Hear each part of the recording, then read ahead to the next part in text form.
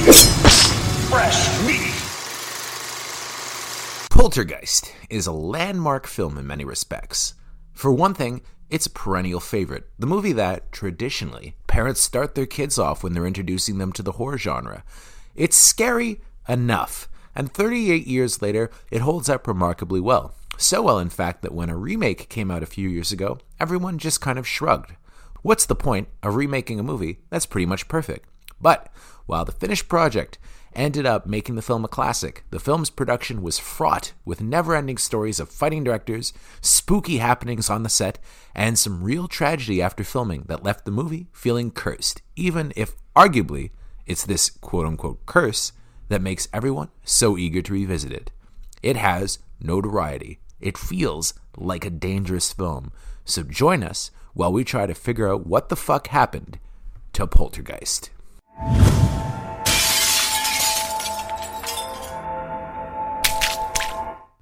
So let's go back to the beginning. The year was 1977 and Steven Spielberg was riding high off the success of Close Encounters of the Third Kind. Famously, the aliens in that film were benevolent, but what if they were evil? Spielberg went so far as to get a treatment written by John Sayles, which was described by many as straw dogs with aliens, and they even built a working prototype of the lead alien. But after working on Raiders of the Lost Ark and killing Nazis for a year, Spielberg felt the need to return to tranquility and poured some of his ideas into E.T. the Extraterrestrial, which famously featured another very nice alien. He then went to Texas Chainsaw Massacre director Tobe Hooper with the idea of Hooper taking over Night Skies, which is what they were calling the treatment at the time. But apparently, he had no interest in aliens and urged Spielberg to consider the supernatural instead.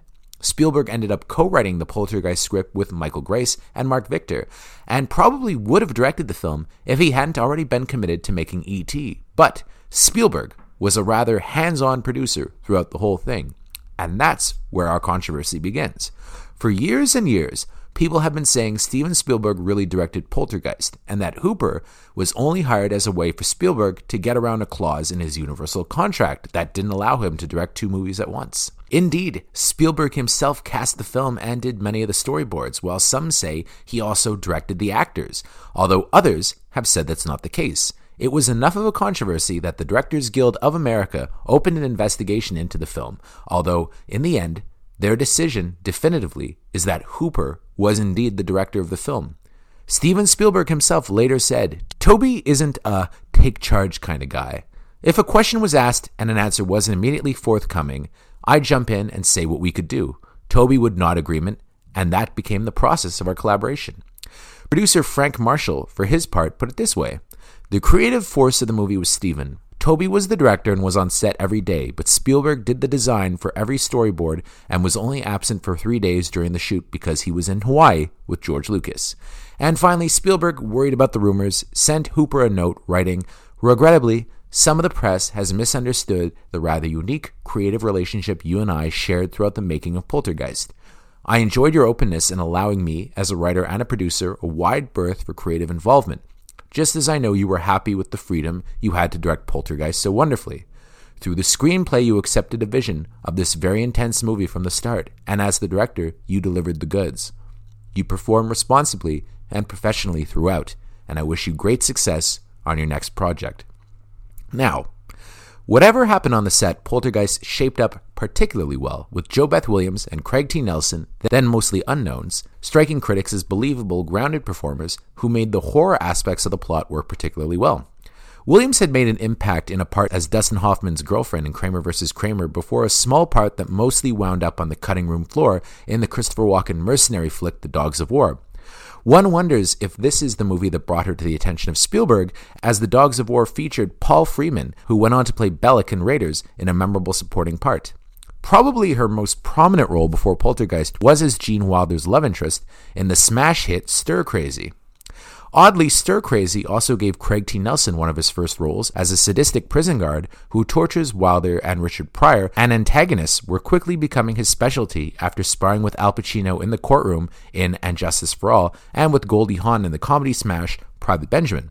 Lucky for him, JoBeth Williams apparently had fond memories of working with him on Stir Crazy and actually recommended him to Steven Spielberg, and here he got to play arguably his first truly sympathetic roles. Everyone remembers the kid stars from Poltergeist the best, particularly Heather O'Rourke, who became iconic as the young Carol Ann Freeling. She was apparently cast by Spielberg after he discovered her when he was visiting MGM Studios.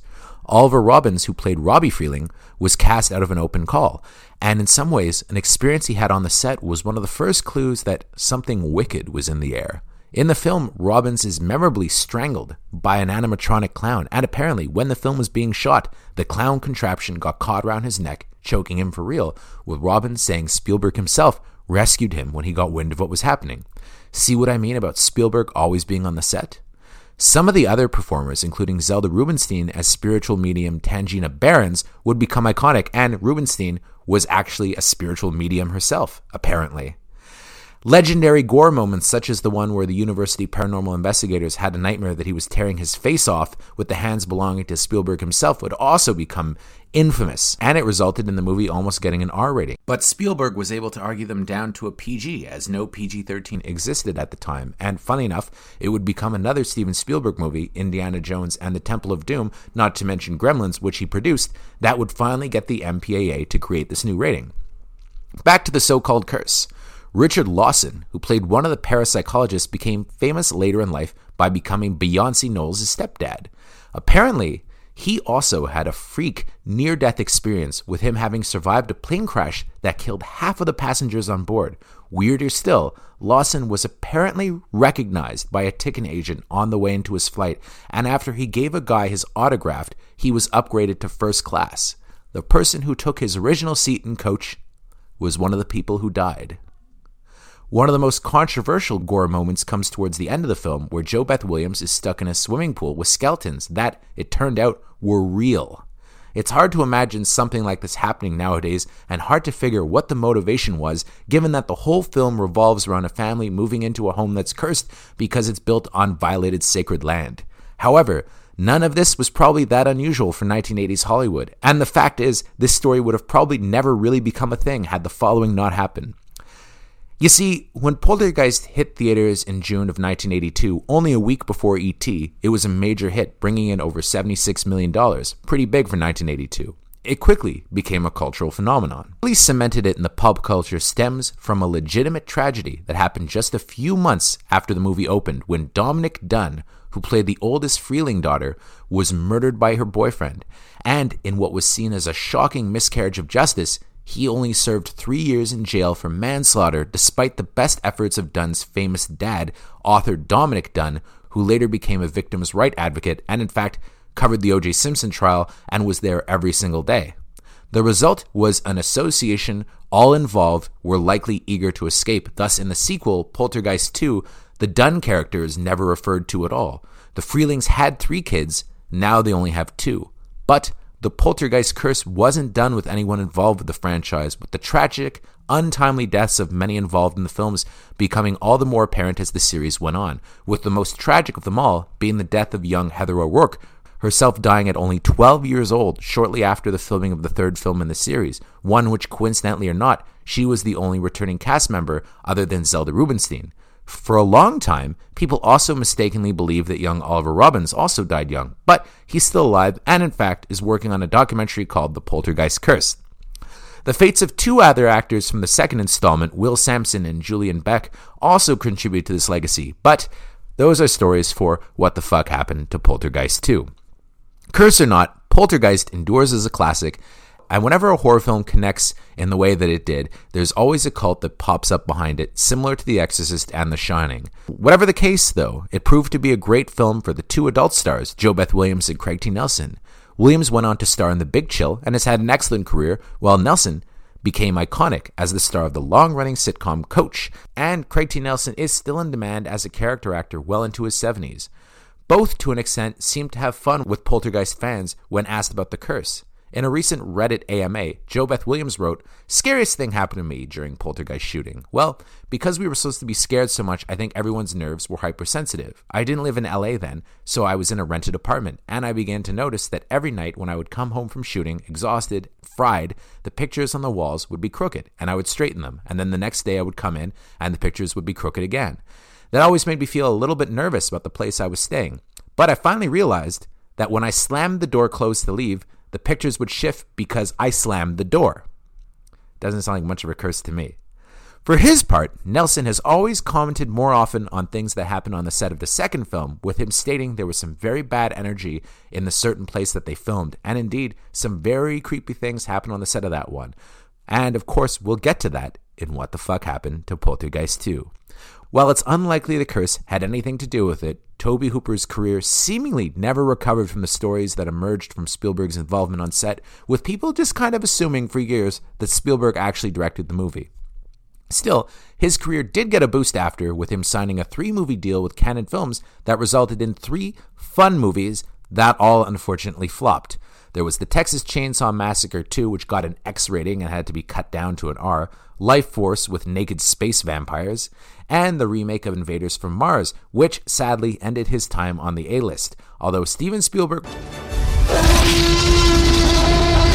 well, I guess he did okay. Even if the events that took place on the set of Twilight Zone the movie, which came out the next year, had some wondering whether or not the Poltergeist curse had touched him too, to some degree. In the end, Poltergeist ranks as one of the great horror films with tremendous pace, creepy gore, visceral thrills, and an outstanding score by Jerry Goldsmith that's one of the best in horror history. In hindsight, it was too successful for Hollywood to leave alone, although Spielberg himself seemed to have his fill after the first film. MGM back in the 80s was pretty cash-strapped and in need of another franchise, so in 1986, Brian Gibson, who directed the music video for Styx's Mr. Roboto, was brought on to direct a sequel, which did well enough for MGM to greenlight a second low-budget sequel, Poltergeist 3, before spinning the show off into a TV series that ran into the 90s called Poltergeist: The Legacy.